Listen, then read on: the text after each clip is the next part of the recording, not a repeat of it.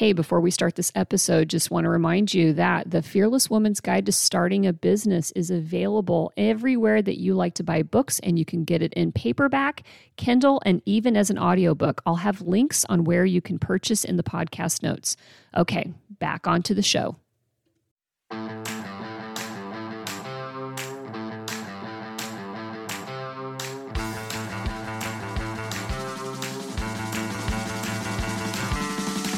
You are listening to One Broken Mom, a podcast dedicated to raising awareness about mental health, parenting, and self-improvement. I'm the host, Ami Quirconi. One Broken Mom is not a family show. It is intended for adults only and may contain adult language. Sometimes the topics are serious, but you can count on the episodes to be entertaining. Also, One Broken Mom is not offering any psychiatric or medical diagnosis. We're just here giving away useful and important information. So, if you're ready to hear real talk by real people so that we can all get better together, then you're in the right place, and welcome. All right, everybody, welcome back to One Broken Mom. Today's episode comes from a listener to the show who wrote to me probably several months ago. I mean, it's like time is kind of blown up here by COVID, asking if I had any resources for men who'd been abused by their mothers. And then he had told me in the body of his email that he was really having a lot of difficulty finding anything out there, researching on his own. And, you know, to be honest, when I read the email, I thought, seriously? Like there's nothing out there on the topic? And so I started to do my own digging around and found out that this is something that is barely touched on. So of course, I'm curious, like, what are the whys? Why is it something that this isn't got a lot of subject matter on it? But I also know that it seems a bit ridiculous to think that it's not happening out there, that there aren't cases, obviously, like this man who wrote me of incest between a mother and a son. And that there's this whole segment then as a result of our society who has little resources available to them to be able to sort out what to do, how to heal and move on with that. And so, of course, as being activity girl here, this was something that I felt like definitely needed to attack and address. So in the course of my research, I actually came across today's guest, Dr. Joe Kort. And Joe is a Detroit area-based psychotherapist, life coach, author, and also a podcaster who specializes in tackling the taboo as well as the norms about our sexual health. And so welcome to the show today, Joe. Thanks for having me, and thanks for having me on such an important topic and limited topic where, like you said, it's sparse out there. Yeah. And it's mind-blowing, but yet, as you and I are going to talk about today, it also makes sense. There's so many parts of our society and culture that make certain things off limits, and we, as the citizens in these societies and then cultures, promote it, by not even realizing that we're doing it sometimes. Yes. So our language and our discussion and how we treat other people. And so being able to unravel this, I think will be really helpful for a lot of people. I'm always curious, and so I want to start this off here is, my guests that I've talked to on the show before that choose to dive into at some point in their careers into a specialty area that would be, I'm air quoting this, socially off limits, like for example, sex. What pointed you in that direction? What's your story and how you came to be the specialist that you are today? Well, I started out, so I originally was in therapy as an adolescent. I actually went to this guy. His name was Stephen Advocate. We actually are still in contact with one another. He's in his 80s. I'm in my 50s. And I used to go to him twice a week in Michigan weather. So it was like snow back and forth. I know it sounds crazy, but I was determined to get myself help around my being gay. So I did that for 3.5 years. And I remember thinking, sitting across from him, I want to do this. I want to help people. I just want to help people. But then when I got into the field, I saw a lot of trauma, a lot of abuse, a lot of, sexual acting out behaviors. So I became more around the trauma and sexual problems and disorders. And then over time, I became aware that I didn't have sexual training in how to help someone beyond the trauma. The old way to think was, if trauma is resolved, healthy sexuality will surface. And that's not how that works. You have to help somebody discover.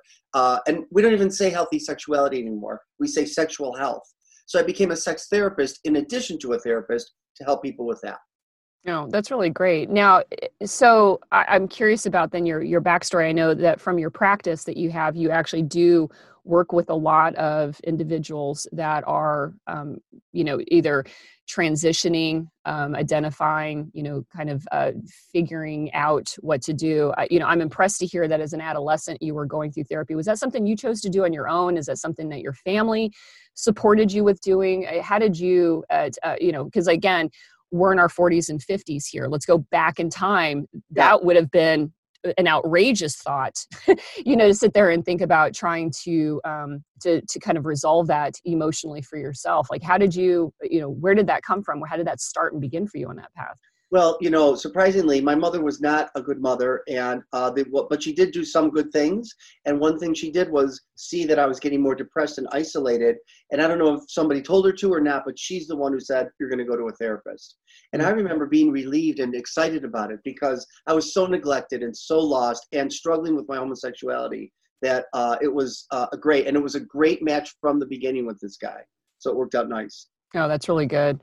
Now, we're going to talk about this topic today because, like you said, it is a very important thing. And, have you seen this lack of information as well? And have you asked, like, what's going on here when it comes to this mother-son, abuse situation? What do you think and what do your colleagues think is happening out there? Well, I've been doing this since the 80s, right? I became a therapist in 1985, 86. And I remember sexual abuse was a big hot topic, but it was mostly to women and not towards men. And when it was toward women, it was father-son, because there is father-daughter incest. But there is mother-daughter incest too, and nobody was talking about it. I was getting clients and more and more of men who were sexually abused by their mothers. And nobody wants to talk bad about mom. When we think of mom, I have a chapter that I'm going to turn into a little book, and I wrote this, I think, on Psychology Today. I wrote an article called Mommy Nearest. And in my chapter, I started out with this little boy is burned 90% over his body. He's in the hospital, and he's screaming for his mother to help him and to care for him. And it's his mother who burned him. So this is how hardwired we are in our brain to protect our mother and to negate the bad things she's doing and overlook it. So I think that's what our culture does.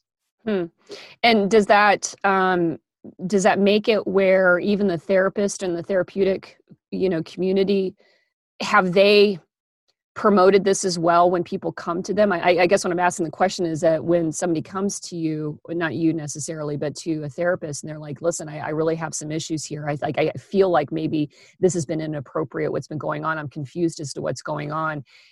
Has there been also a mindset within the therapeutic community before to dismiss and downplay some of the interactions? And I wouldn't say devalue, but maybe devalue is a word to use, of saying like, well, maybe you misinterpreted it, or that's not what it really was, or, anything like that. I think that does exist. I think more is that it's naivete. It's not a lack of education. And these guys are not coming in saying, I think my mom was inappropriate with me. You have to dig for it, because the ways in which mothers abuse their children sexually, particularly their sons, is under the guise of caring for, bathing, wiping, the things that mothers would normally be doing, but it's got a element of, I'm also taking advantage and exploiting you. And we could talk about some of those examples. And I don't think therapists know how to dig for that. So in my trainings, I try to help them ask the right questions, because usually the men are like, no, that's not abuse, because it doesn't feel or look like abuse to them. Yeah, no kidding. And, and you bring up something here that then is really interesting, because, it sounds like what you're saying is that a man isn't going to just one day, unless it was like overt abuse, which, we'll talk about that distinction in there between that and the covert abuse that you're alluding to. But that it sounds like what you're saying is that it's rare that a man will have had the overt abuse, and I know that statistically can probably be proven to be false, but I'll just say this, that they're going to come in because there's something else going on that's infecting their sexual health. Is it their sexual health? I mean, do those things like directly link to each other, or do they come in because something else feels afoul in their life? What is the first inklings that you begin to see in somebody that, as you kind of then backtrack through them, you find out that there was this abuse, happening in their background? Often it's through the sexual behaviors, right? So something's happening that is uncomfortable for them, goes against their values. They're ashamed about whatever it is that they're fantasizing about or wanting to do, and it often has threads back to the abuse. And then sometimes it's the relationship with their partner, and gender is not an issue. We always think if you're if you're a woman and you have issues with your father, then it'll happen in your relationship with men. And gender is not the issue. It's the parent that you had the harder time with, that the unresolved material. So it could be anything, but so in relationship, it can show up where, they're breaking agreements, like mom broke her agreement to protect her son, secretiveness, there's things they're doing. And often I would say that more men, even today in 2020, they're not coming in on their own. The more women come in on their own, more women read self-help books. So it's usually because he's been caught in some negative behavior, or his partner has said, I'm not doing this anymore, whatever is happening. So he's sort of coerced in some ways. Instead of getting drug in. So the listener then that's reaching out to me and asking for help is really on the rare end of the spectrum, right? From my experience, yes. And I commend him for this. In fact, I commend anybody who talks about this. You doing this podcast. I was recently, 2 years ago, invited by Dan Savage, who got an invite by a woman who was upset because her boyfriend enjoyed the incest with his mother, which is often the case with these guys. And she couldn't come to terms with that, and he didn't know what to do. So he came to me and said, how do we handle this? And Oprah didn't address it for all her 25 years until her final 2 years. And it was like a segment in one of her 45-minute, TV shows. And I was like, how could Oprah not be addressing it? But even Oprah would be protective of mom. Yeah, interesting.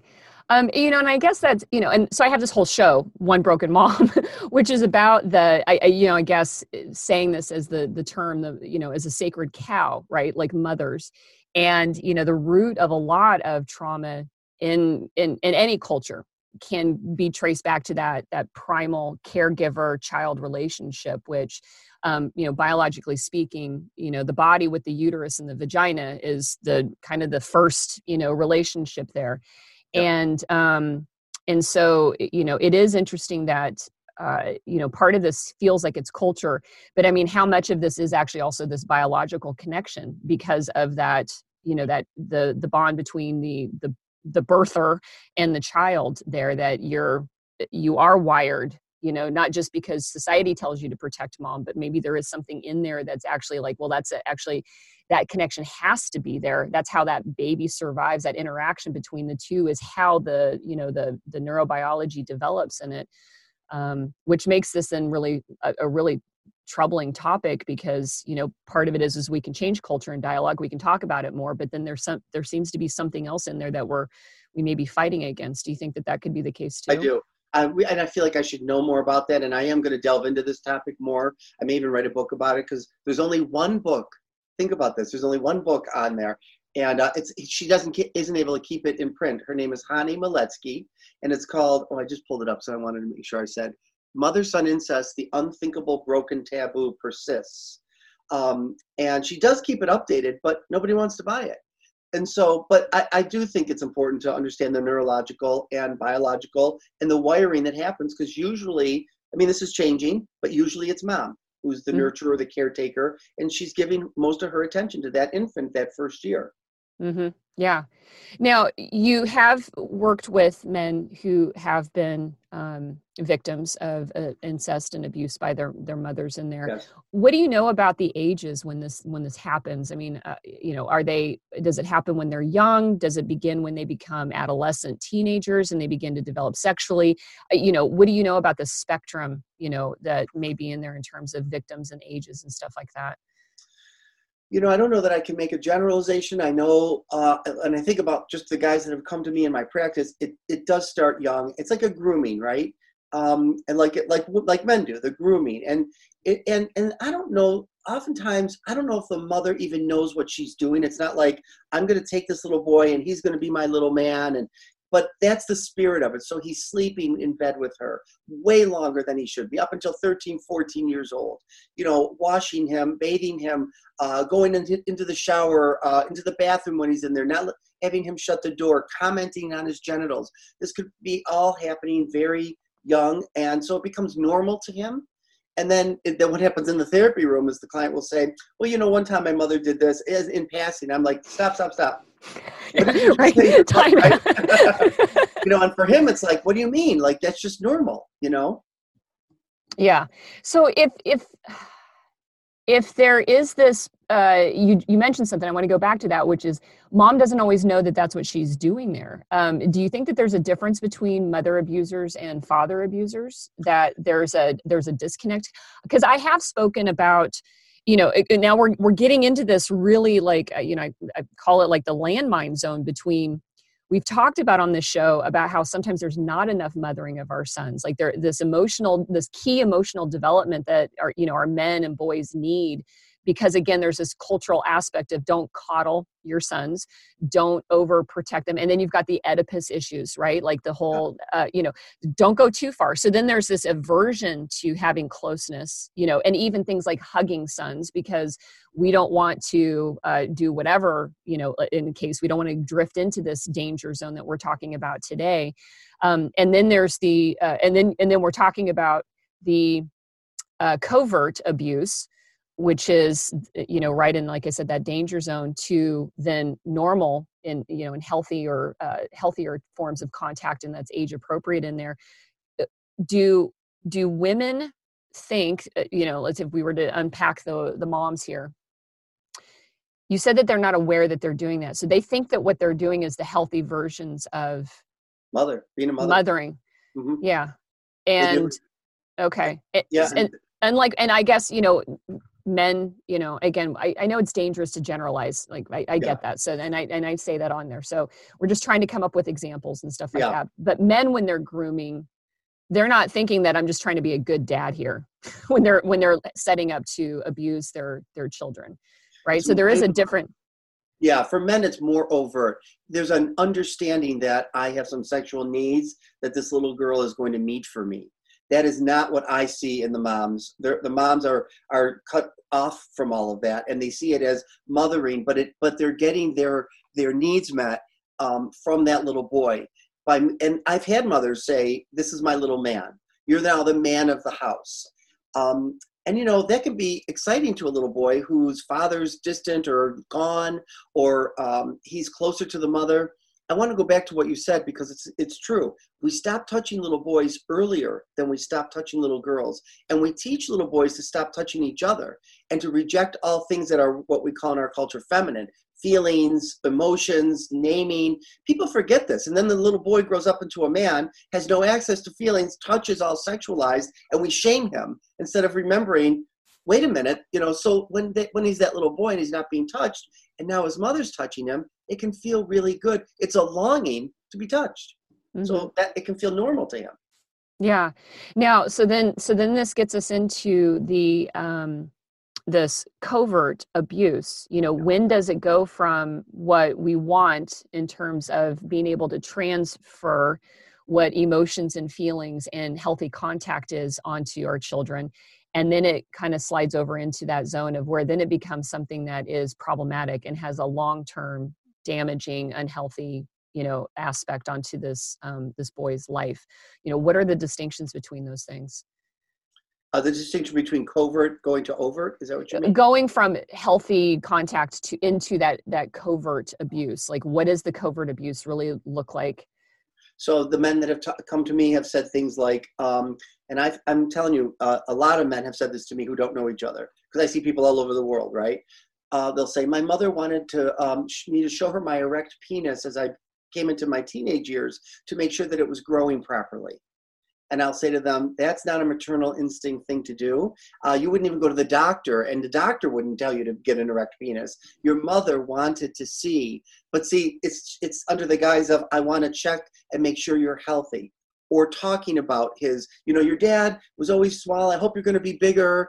You look like you're bigger than your dad. I've had guys tell me the mother grabs the crotch and says, oh, you're doing well here, And if the boy were to confront her and say, Mom, what are you doing? She's startled. What do you mean, what am I doing? Why would you even think? So now she's the victim and oppresses her son from the victim position. How could you even think that I would be meaning anything other than wanting to be your mother around this?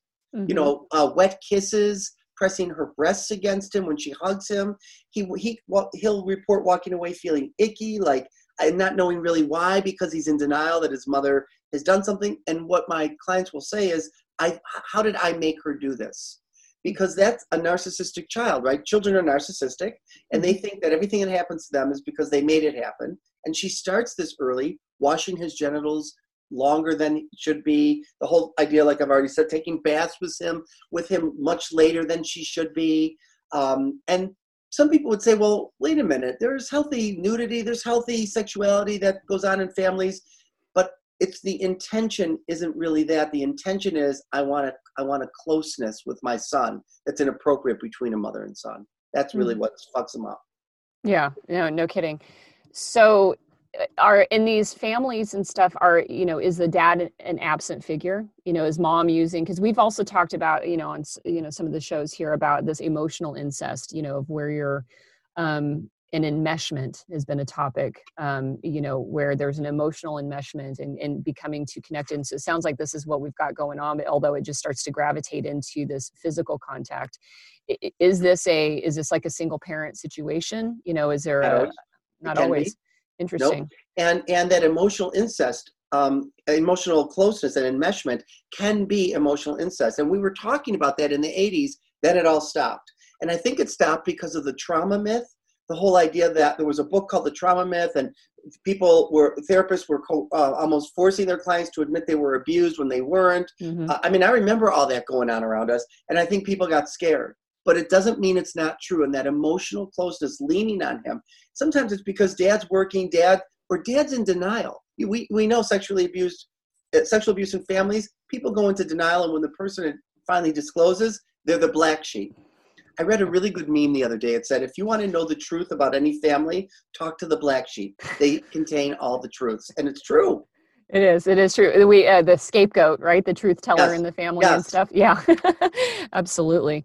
And that's interesting that you brought up the whole, repressed traumas or the repressed abuse, movement that really kind of I think frightened a lot of people into thinking that, every weird thing going through our head must be a sign that we were abused. And, and you talk about this manifesting in fantasies, for some of these men, whatever they might be. It got me thinking well, so then does that mean, this is just a generic question out there, does that mean that every fantasy that doesn't fit a norm, I'm air quoting the word norm in there, does that mean that is, there's some symbology in there, that it's a repression of, maybe something in a trauma? Because I know that, we don't remember everything, right? Because sometimes it's not like a moment. It's not like a big thing that happened to us. It's the subtleties of all the small things that add up to it. And so for anybody that's listening thinking, wow, I've got some of these fantasies that I like playing out in the bedroom with my partner here, does that mean that something happened to me, that maybe I need to get curious about? Well, this is what I love about being a sex therapist. I now know, research shows this, there's plenty of material that I could refer people to read, that most of what happens to us as children, whether it's trauma, abuse, normal, whatever it is, threads of that get embedded in our erotic template. So we all can look at, Esther Perel, a famous psychotherapist, says, tell me how you make love, and I'll tell you how you were loved as a child. Hmm. And so we all have that. But our bias is, if it's not the norm, like you say, whatever the bias of the therapist or the culture is, then something must have happened to you. Something has happened to all of us in different ways. So there's nothing more or less in this. But I will tell you that the men that come to me that are most troubled are sexualizing mother-son incest. Like if you look up mother-son incest and you want to find literature, you get Hani Maletsky's book, and then you get thousands of porn sites. This is right. Incest is one of the top. It may be the top because people have eroticized things in their family, and there's nothing wrong with the fantasy, but people feel very ashamed of it, especially when it's actually happened to them. Yeah. That's interesting that you bring that up about the porn. Like if you were to look then, I mean, I wonder out loud. I do this quite often because, there's a microphone and I get to do that. And sometimes an interesting rabbit hole down there.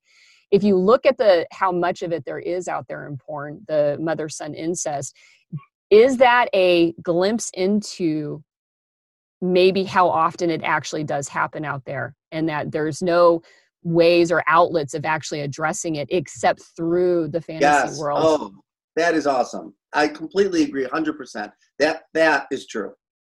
Yeah. Right, because no one's addressing it. And I don't know if this is still true today, but in the 90s and the early 2000s, I'd have clients who would want to hire sex workers and play mommy son, and they wouldn't do it. It was too upsetting to them. So that may be why there's so much porn, right? It's easier, and nobody's judging them. Mm-hmm. It's, the upsetting feeling too, like when the ickiness, right? Like that always seems like that's that biological thing. Like we all get kind of like the shivers when we think about incest. And I talked with, again, a woman who is has an organization where she works with other victims of incest. And she was a father-daughter, victim up into her 20s. And also, like you had mentioned, ended up becoming blamed for it because of bringing it up and everything. And, and the system failed her. And I told her that when we were talking, like, man, I mean, too many adults in her life just, ended up failing her in that way.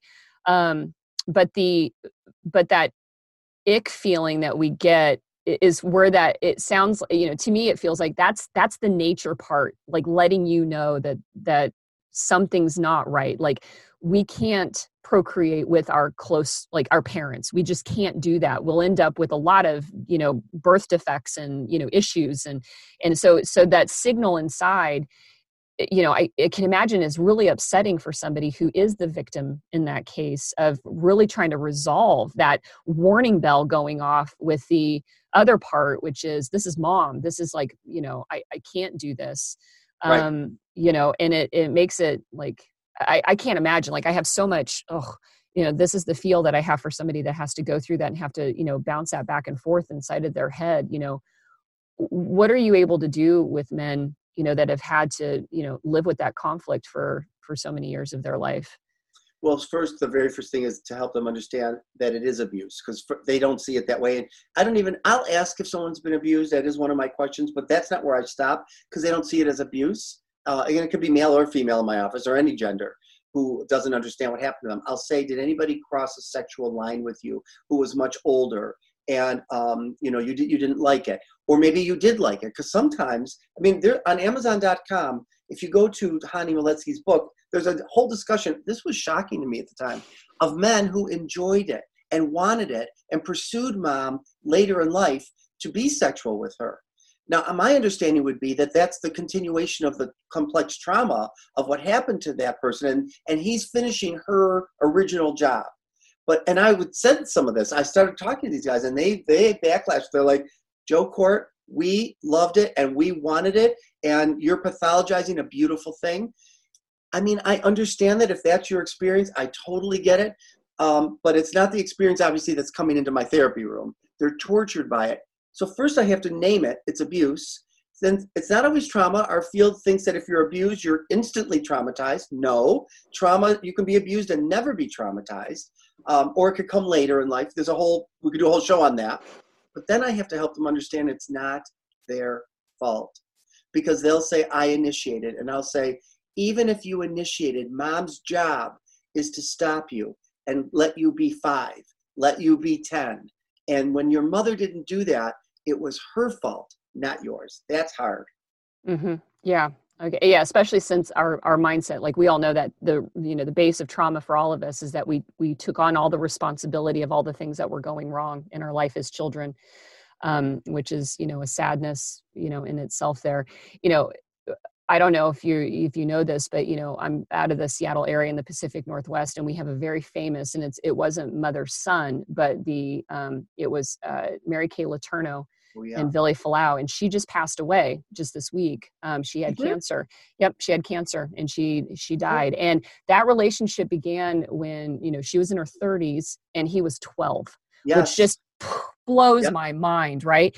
And but maybe there's some similarities and all that, because then afterwards they kept seeing each other, and then they got married, and then they had kids. And I imagine that when you talk about men that like enjoyed the experience and sought after the experience, that instantly popped into my head, because a lot of people looked at that and went, well, it's just this love. It turned into this beautiful relationship. They were just born out of time with each other. But then I'm like, but damn, he was 12, you know?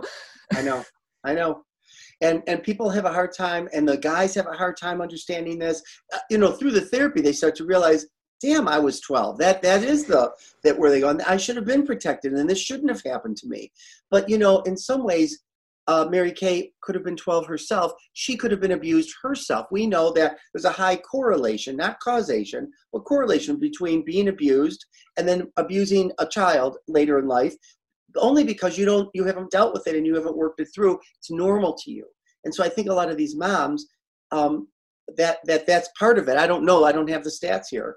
But I'll tell you what you asked me earlier. When little girls are being abused by their fathers, often the mothers look away. It's almost, sometimes she can feel relieved, like, oh, thank God I don't have to deal with it with that guy. I'm not happy with him. This can also be happening in mother-son incest, where the dad looks away. Thank God I don't have to deal with her in that way. My son will take care of that. That's sad. That's troubling. Very. Now, in our culture, aside from, mom being the sacred cow, and, we can't say anything or feel or think anything badly about her, no matter what.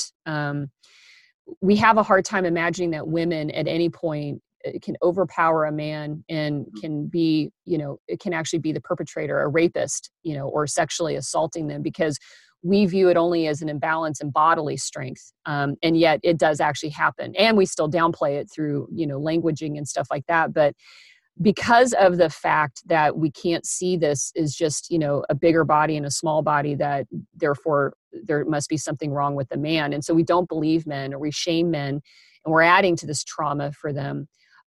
I think what people would want to know is then how do women get away with it? Or how do they do this? How do they tip the scales and have an ability to assault men or even teenage boys, right? Like since we're talking about this incest, knowing that sometimes this goes on into the teenage years, where, my son is 6'2", there is an imbalance in there.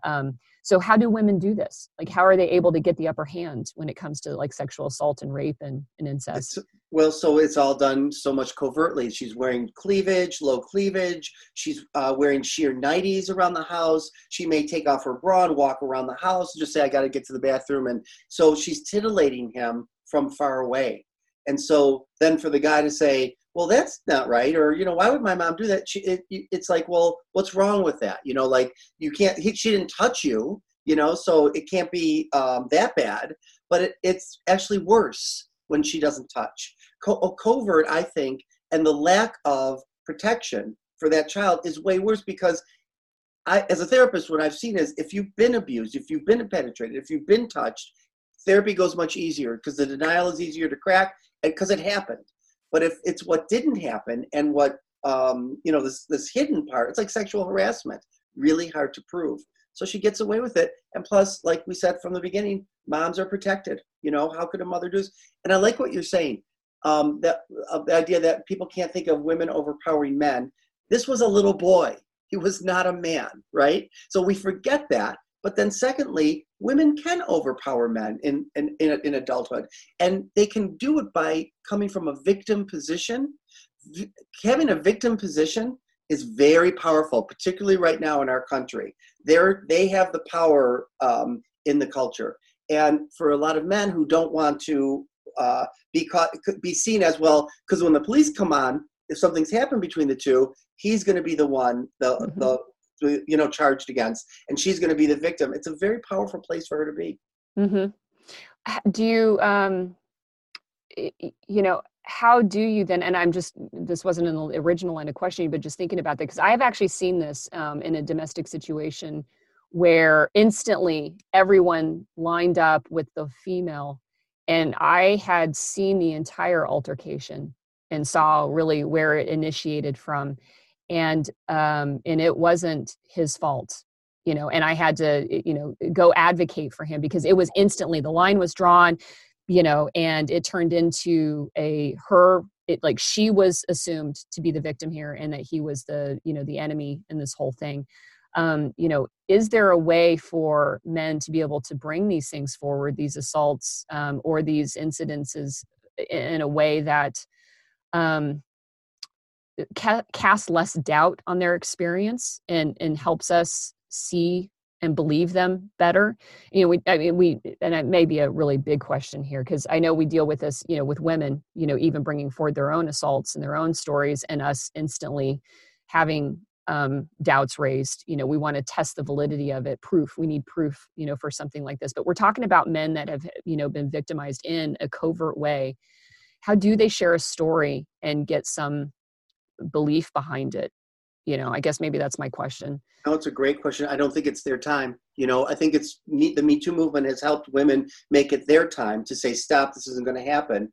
And men, it is their time if they had a male perpetrator. Now, everyone gets on board with that.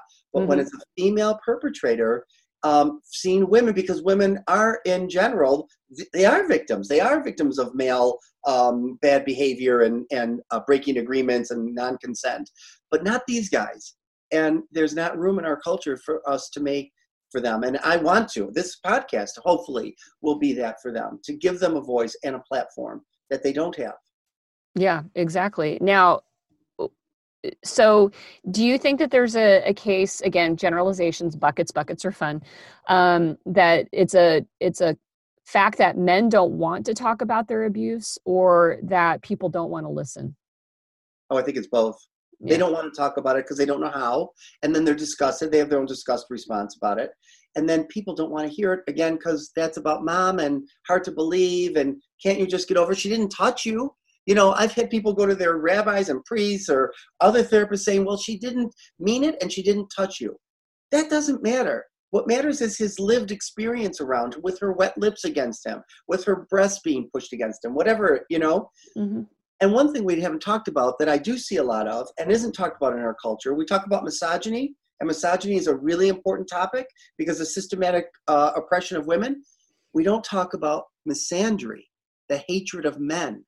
And some of these boys are being raised by women who hate men, who want to keep them as boys. And sometimes this is their way of keeping him a little boy.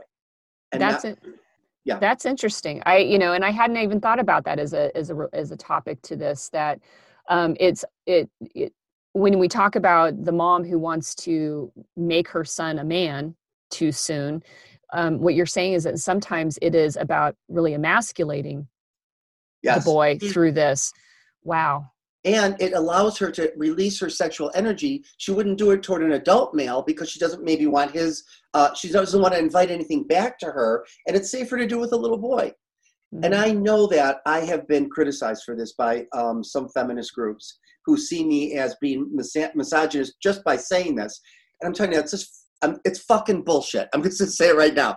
I'm not anti-feminist, but there are women that do this, and we need to be able to say it without me being accused of being a perpetrator for saying that, Right. Yeah, no. And I agree with that. I mean, I think that I think, again, it's when we feel really strongly and divisive about this, and we can't have this, wonderfully complex conversation about it, we are really kind of like, we're blocking ourselves off from something else, right? Like, the inability to recognize that, yes, that there are women that do hate men. I agree with that.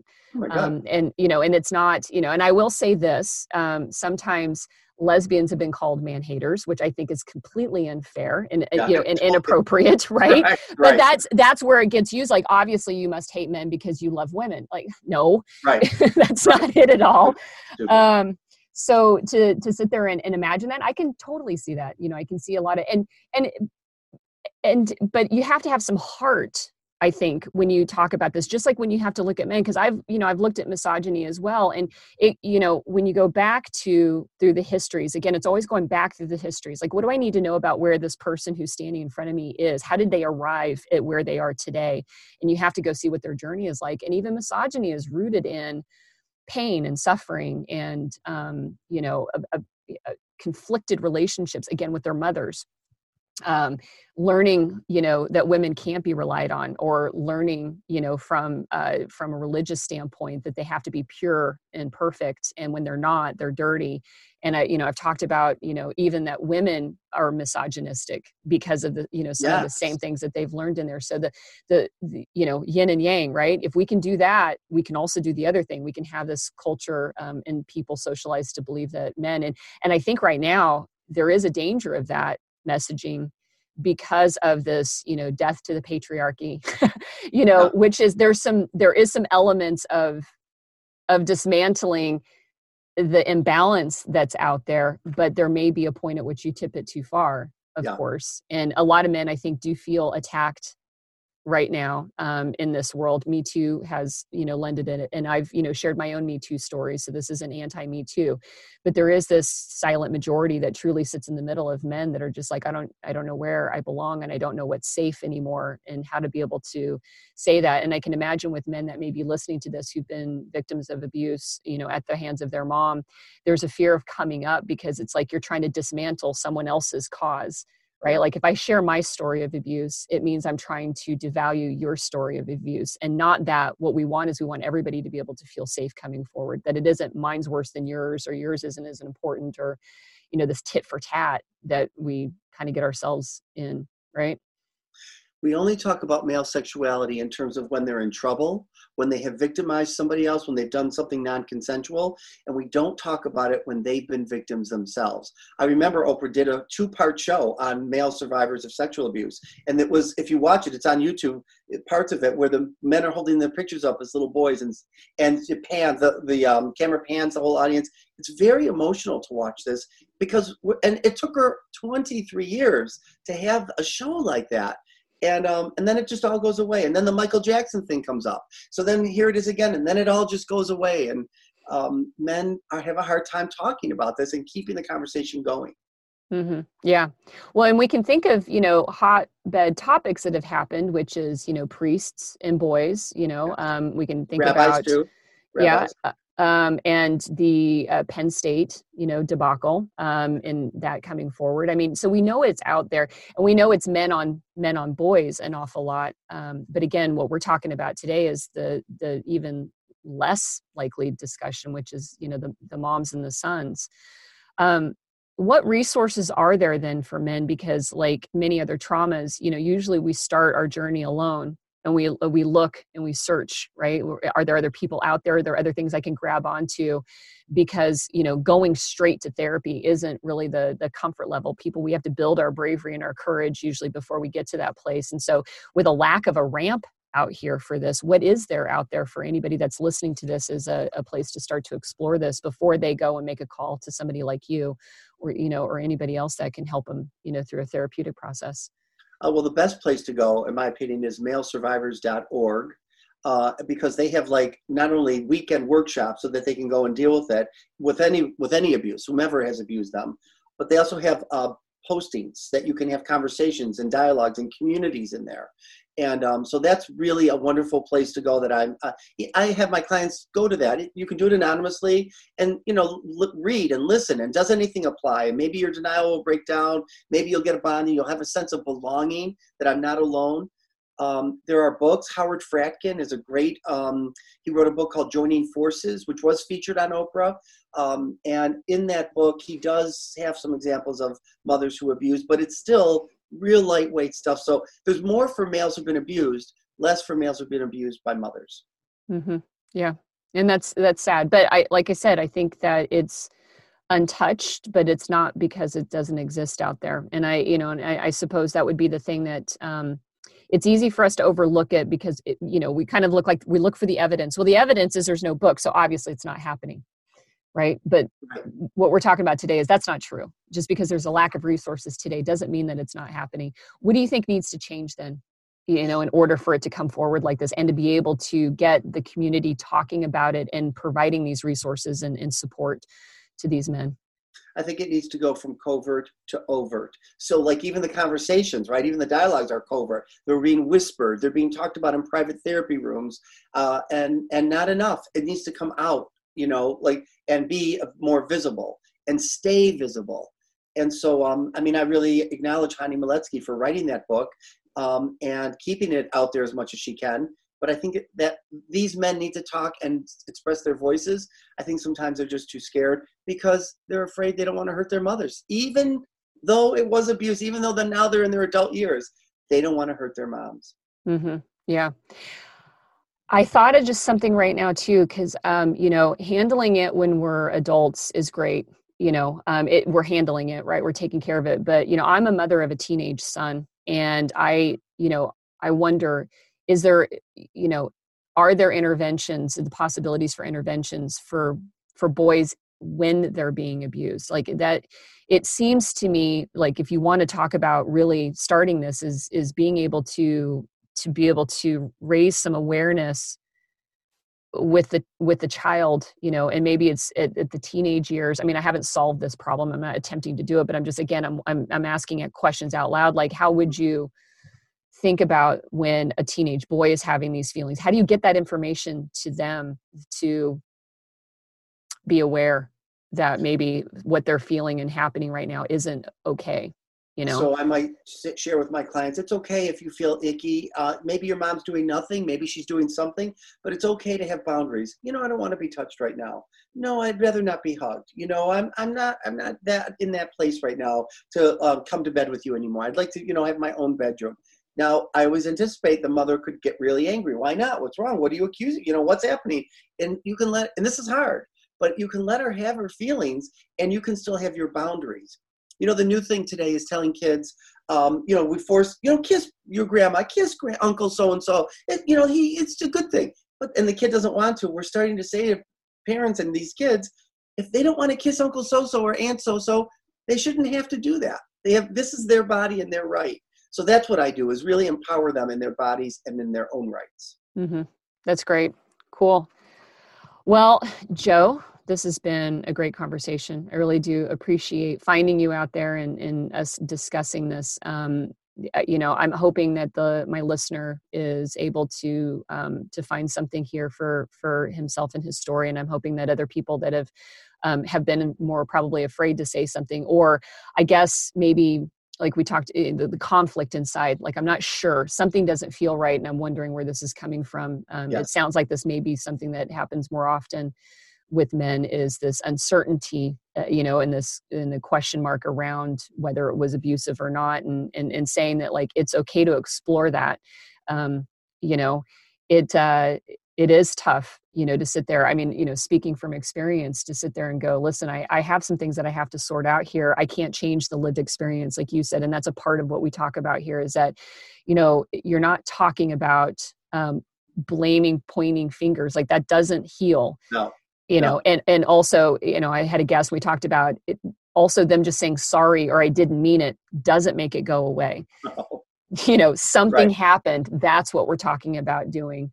Is there a way, I guess my last question would be, is there a way that a man can still love his mom and still heal from the trauma that he's gone through? Absolutely. The ideal is for her to claim it and say, I did do that. I'm so sorry. I'll get some help. And that's ideal. But you're not going to always get that. Mostly you probably won't get that. But absolutely, this isn't about hating your mother or breaking off with. If that ends up happening, that's your journey, and I'll support that. But that's not my intention for you. My intention for you is to love your mother, if that's what you feel, and to also hold this. I mean, this is what's hard to do, differentiation. I love her. She's got a lot of good parts. She raised me. And she did this horrible thing to me that's affected my life. Both can exist. Absolutely. Yeah. Good. Cool. Well, hopefully that'll help with somebody making that first step forward, right? Yes, like right. the cutoff is hard. The idea that to do one means you can't have the other in there. And Right. I think that that's also what inhibits people in coming forward with their journeys and That's their a great stories. point. Yeah. Great point. Cool. Well, thank you so much for your time. I really do appreciate it. This has been fantastic. This conversation went fast, especially for, it's 6:00 in the morning for me here. So There's so much information here, Amy, and I really appreciate you finding this and helping bring it out and letting me be a part of that, because to me, it's really important. It's about men's work, and there's not enough men's work happening out there. Yep. Agree. I totally agree. Cool. Thank you for listening to One Broken Mom. You can find podcast notes on my website at aminquiriconi.com, and there I'll provide all links to all of the resources that we mentioned on the episode. Also, if you have any questions, comments, or ideas for other episodes, feel free to send me an email. And if you are interested in sponsoring the show, I'd love to have you be a part of the team. Finally, if you like what you hear, please share the podcast and leave a review so that others can find it. We are all here to get better together. I am the host, Ami Quiriconi, and as always, I am super grateful to have you as a listener. Until next time, have a great day.